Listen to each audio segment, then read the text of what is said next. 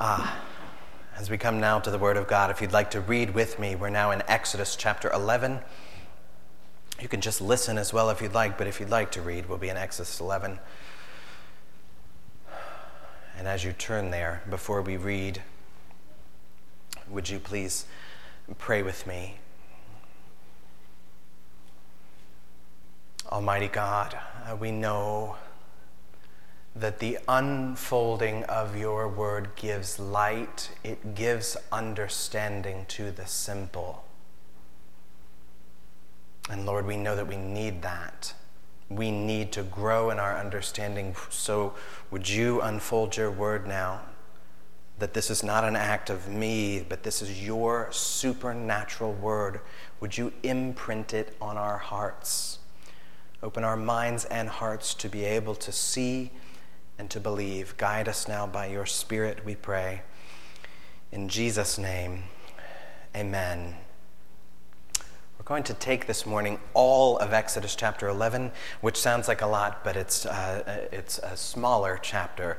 And in fact, I even want to back up and catch the end of chapter 10 for reasons which we'll talk about later. But I'll begin here in chapter 10, verse 28. Then Pharaoh said to him, to Moses, "Get away from me. Take care never to see my face again, for on the day you see my face, you shall die." And Moses said, "As you say, I will not see your face again." The Lord said to Moses, "Yet one more plague I will bring upon Pharaoh and upon Egypt. Afterward, he will let you go from here. When he lets you go, he will drive you away completely. Speak now in the hearing of the people, that they ask every man of his neighbor and every woman of her neighbor for silver and gold jewelry." And the Lord gave the people favor in the sight of the Egyptians. Moreover, the man Moses was very great in the land of Egypt, in the sight of Pharaoh's servants and in the sight of the people. So Moses said, "Thus says the Lord, about midnight I will go out in the midst of Egypt, and every firstborn in the land of Egypt shall die. From the firstborn of Pharaoh who sits on his throne, even to the firstborn of the slave girl who is behind the handmill, and the firstborn of the cattle. There shall be a great cry throughout all the land of Egypt, such as there has never been nor ever will be again. But not a dog shall growl against any of the people of Israel, either man or beast, that you may know that the Lord makes a distinction between Egypt and Israel. And all these your servants shall come down to me and bow to me, saying, 'Get out, you and all the people who follow you.' And after that, I will go out." And he, Moses, went out from Pharaoh in hot anger. Then the Lord said to Moses, "Pharaoh will not listen to you, that my wonders may be multiplied in the land of Egypt." Moses and Aaron did all these wonders before Pharaoh, and the Lord hardened Pharaoh's heart, and he did not let the people of Israel go out of his land. This is the word of God. Now, what the Lord has already foretold to Moses and to the people way back in chapter 4 is now coming. We've arrived here on the doorstep of the 10th and final plague of Egypt, which is the death of all the firstborn, man and beast. And as we look at this scene this morning, this will not be a simple sermon. There's not 3 tidy sermon points to follow. There's not just an easy question and answer structure. But we will lean into a particular theme which we see established here. And that theme is something I'll tell you in a moment. First, to get to the theme, we have to look at some of the context here.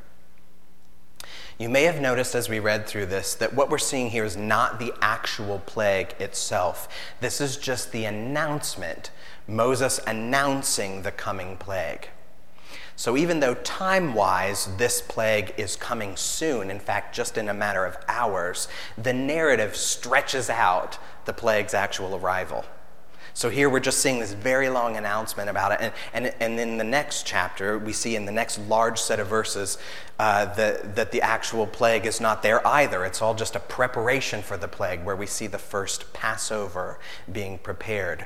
So the narrative here just kind of lets the plague dangle in the air. Moses throws it out there and just lets it hang like a piano dangling by a string. And so then for us as the reader, we have to sit here then on this cliffhanger. Not because we don't know what's about to happen, but because we do know what's coming and we have to wait for it to come. What even adds to the suspense of the scene here is that we realize that this scene is the very last time that Moses and Pharaoh will see one another alive. After all this interaction back and forth, this is their final meeting.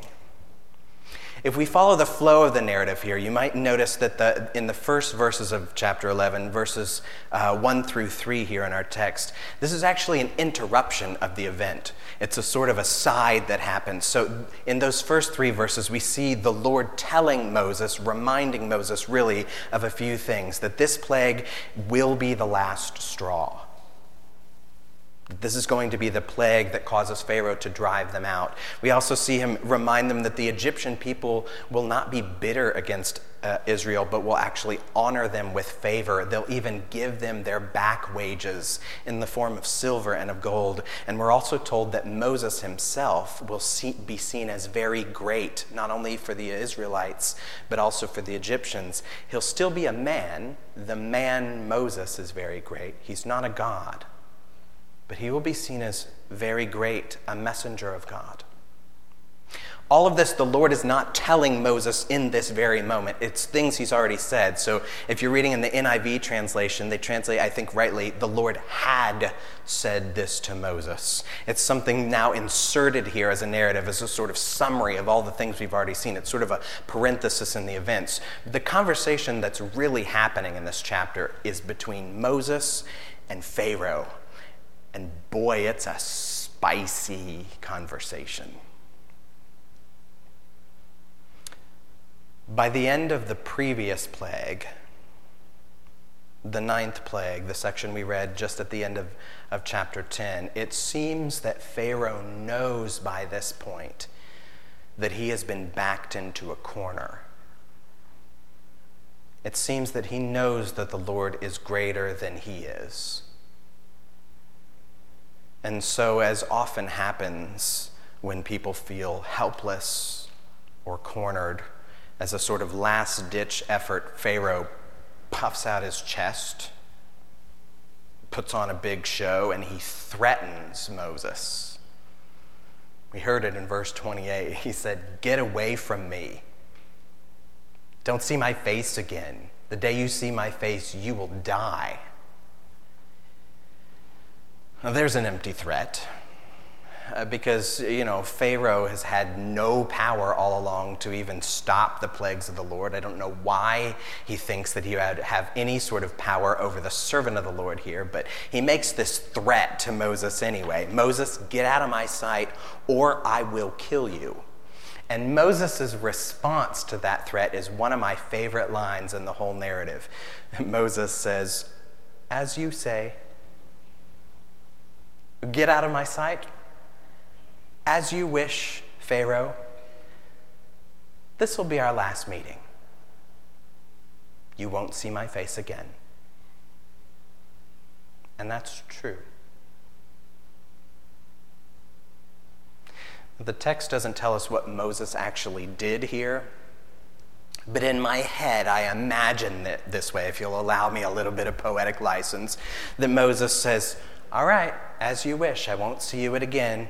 And Moses shakes his head and just kind of shrugs, and he turns to leave the courtroom of Pharaoh and begins to walk off. But before he gets out the door, he stops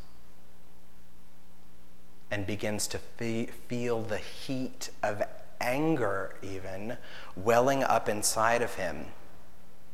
And he turns back to Pharaoh with fire in his eyes and gives the final words that he will ever speak to Pharaoh. The text then does tell us, it's starting in verse 4 all the way through then. This is where he tells Pharaoh about the Lord's final plague. He tells him about the firstborn will all die, that all of this is coming, that the string that's been holding the piano up all along is about to be snipped by God. All of this time, Moses has been saying to Pharaoh again and again and again, let my people go, let my people go. And now his very last word to Pharaoh ever is, I will go out. Verse 8. I will go out, and he went out from Pharaoh for the last time, the text says, in hot anger. There's a spicy ending to their interaction. Now, that's the scene as we see it play out. The key component that we need to make sure we don't miss here, and this will be the theme that we'll focus on for the rest of our time, the key component is this, the theme of night. Night. Where do we see that here? We've talked in previous weeks how these 10 plagues are set off together in bundles or cycles of 3. And the beginning of each cycle of 3 is marked by a command from God to Moses that Moses would go into Pharaoh. Specifically, he says, go in the morning. I want you to get up, get dressed, or whatever the trappings go with that, and go into Pharaoh in the morning. So the first plague, Moses, go into Pharaoh in the morning. Then we see the blood turn to water, the frogs and the gnats. Moses, go into Pharaoh in the morning. Then we see the flies, the disease, and the boils. Moses, go into Pharaoh in the morning, and then we see the hail and the locust and the darkness. And if this pattern were to continue, it would be time for the Lord to tell Moses to go in the morning again. But this time it's different. This time it's not a start of another cycle. This time it's the beginning of the end. This time there is no in the morning. In fact, if we read carefully, we'll notice that there hasn't even been a morning in Egypt for several days. This incident comes on the tail end of the 9th plague of darkness, and that plague has not yet lifted. So in Egypt, there is still no sunshine. There is still no light. There is still no sun. So when Pharaoh calls Moses back into his courtroom to meet again for what will now be the final time, they are meeting in the darkness of night. And in that night darkness, Moses then tells Pharaoh about this final plague, the death of the firstborn. A plague that is going to come in the midst of that same night. Look, he says it in verse 4. Moses said, thus says the Lord, about midnight, I'll go out in the midst of Egypt. And when he says this plague is coming at midnight, we're not necessarily thinking about the clock striking 12. This isn't Cinderella whose carriage is going to turn back into a pumpkin when the clock strikes a certain time. If we think about it, time at this season in ancient Egypt is mostly kept with sundials and shadows, so time virtually stops at night. There's no timekeeping, so midnight here is a reference to the very deepest, darkest point of the night. The final plague will come when the night is at its blackest, and that is meant to tell us something.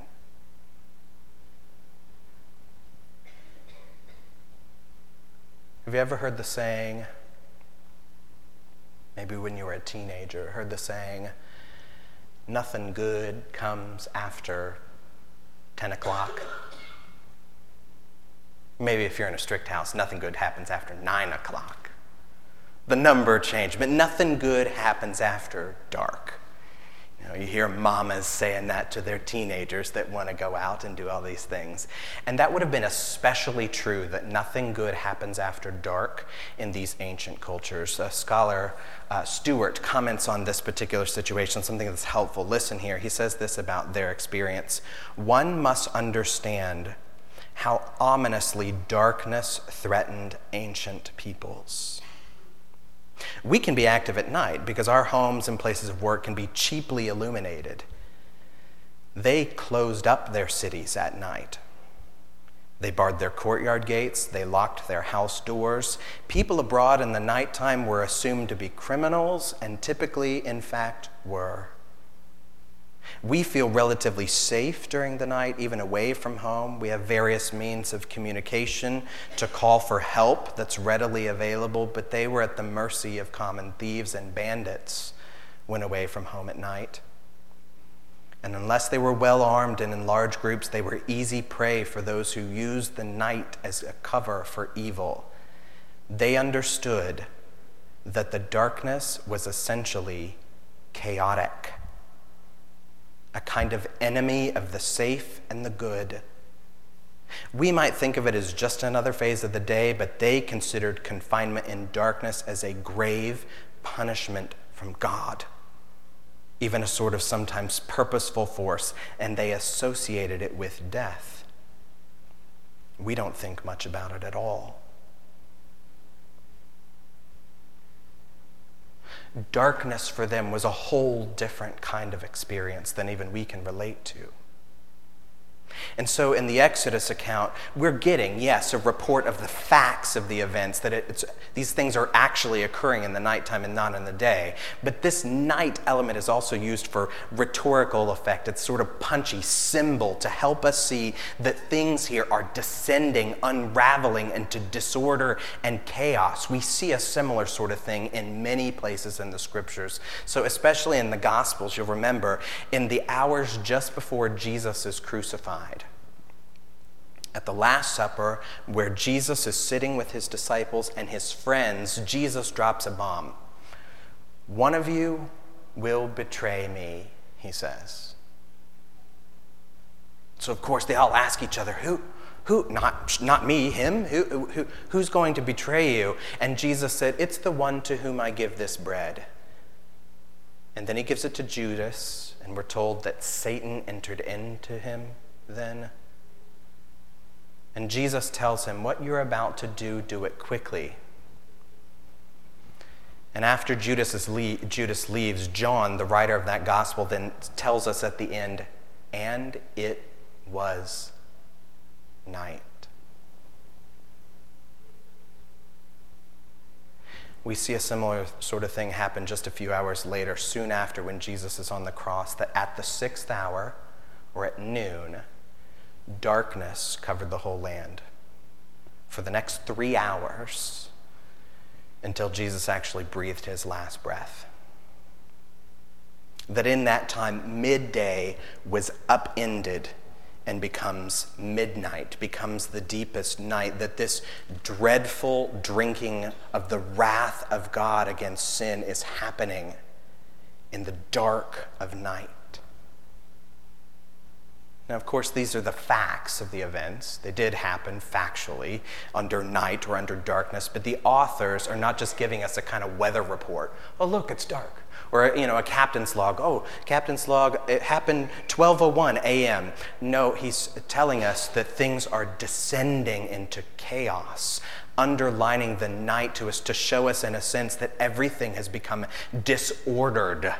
That the God who said, "Let light shine out of darkness," has now snuffed out that light. This here is a sort of de-creation. It is that serious. So Mama was right. Nothing good happens after dark.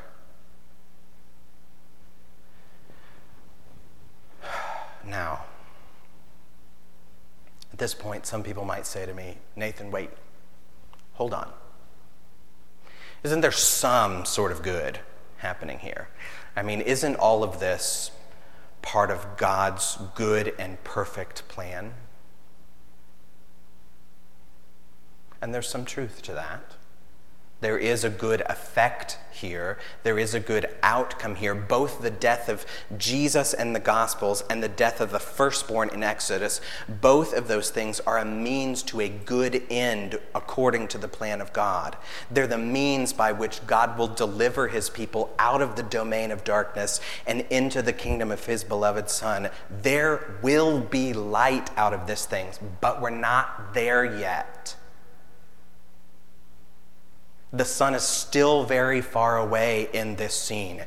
In this scene, it is not light. It is not even dawn yet. This is in the middle, the darkest part of the night.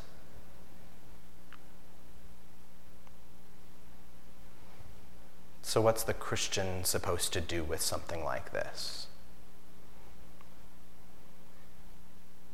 I think the reality that the narrative lingers here, forces us to stay here, encourages us to learn to sit in the darkness. I know that sitting in darkness is often uneasy and uncomfortable, that our knee-jerk response in darkness is to quick find a flashlight or turn on a little bit of light as quick as we can, but I'd urge us to push back against that reflex for a moment.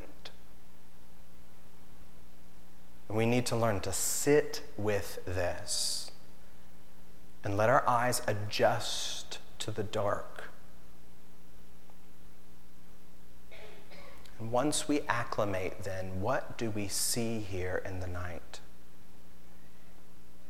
Two things we see briefly, and then we'll be done. Two things we see in this dark. In this dark of night, we see, one, the effect of sin. We see the effect of sin here. What is about to come this very midnight in this account in Exodus is described here as a great cry throughout all the land, as has never been before or will ever be again. There is not a single house in the land of Egypt that is not without loss, from the household of Pharaoh to the household of the slave girl. And we'll unpack that a bit in some future weeks. But for now, it is enough for us to see that sin has brought this darkness. Sin has brought this darkness, and we always underestimate the detrimental effects of sin. It is always worse than we think. Our sin is often enticing to us. It might be pleasing or fun for a time. Sin might feel very natural to us for a time. Sin might even make us feel better, or, I'm just letting off a little bit of steam. I feel better now for a time. But what we see here is that sin is actually ticking that time away, moving us closer and closer to the stroke of midnight. We know the Christian who puts faith in Jesus is saved from the guilt of sin. Praise God for his grace and mercy. We're saved from the guilt of sin, but do not let that truth let us take sin any less seriously. It is foolish. It is foolish to sit and play underneath a piano dangling by a string. So look here in this dark and see the effect of sin. That's the first. The second and last thing that we see in this night is we see the arrival of God. We see the arrival of God. And that would be a different experience for different people. We'll see that more in the coming weeks. But for the Israelites, for the people of God, this is not just a night of darkness. It is a night of another kind. We see it later in chapter 12. It's described this way in verse 40. The time that the people of Israel lived in Egypt was 430 years. At the end of 430 years, on that day, all the hosts of the Lord went out from the land of Egypt. Listen, it was a night of watching by the Lord to bring them out of the land of Egypt, so that this same night is a night of watching kept to the Lord by all the people of Israel throughout their generations. It's not just a night of darkness. For Israel, it's a night of watching. It's a vigil. It's a night to be vigilant, to keep the oil filled, to keep the wicks trimmed, to be prepared to see what the Lord is about to do within just a few hours to rescue his people. There's a sort of anticipation that comes with this that takes discipline to learn. Because it's not easy to wait in the dark. We see an example from David in the Psalms. He wrote many Psalms, but in Psalm 27, he begins the psalm with a famous line, "The Lord is my light and my salvation, whom shall I fear?" The Lord is my light and my salvation, whom shall I fear? Of whom shall I be afraid? That's true. And even though it's true that the Lord is his light, still David is going to experience plenty of darkness. Just in this psalm, he mentions that false witnesses will arise against me. Evildoers will assail me. Army encampments will happen around me. Even my father and mother forsake me, he says. There's plenty of darkness to be experienced. So how do I reconcile that the Lord is my light and yet I sit in darkness? By the end, this is where he lands at the end of Psalm 27, verse 13. He says, I believe that I shall look upon the goodness of the Lord in the land of the living. Wait for the Lord. Be strong and let your heart take courage. Wait for the Lord.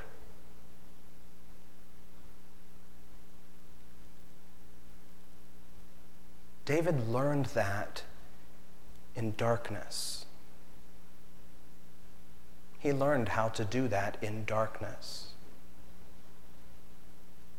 So for the Christian, even at the stroke of darkest midnight, make it a night of watching, a night of vigilance, because the Lord is your light and your salvation, so be strong. Take courage and wait for the Lord to come. And he will come when morning dawns. Would you pray with me? Lord Jesus, we know that you are life for us. You are the light of men, and the darkness cannot overcome you. Lord, we do trust you, but help us to trust you more. Teach us to be watchful against our own sin, but also watchful for the coming of the Lord in victory. Lord, we long to see that.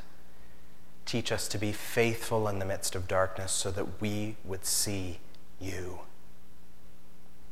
And we ask all this in Jesus' name. Amen.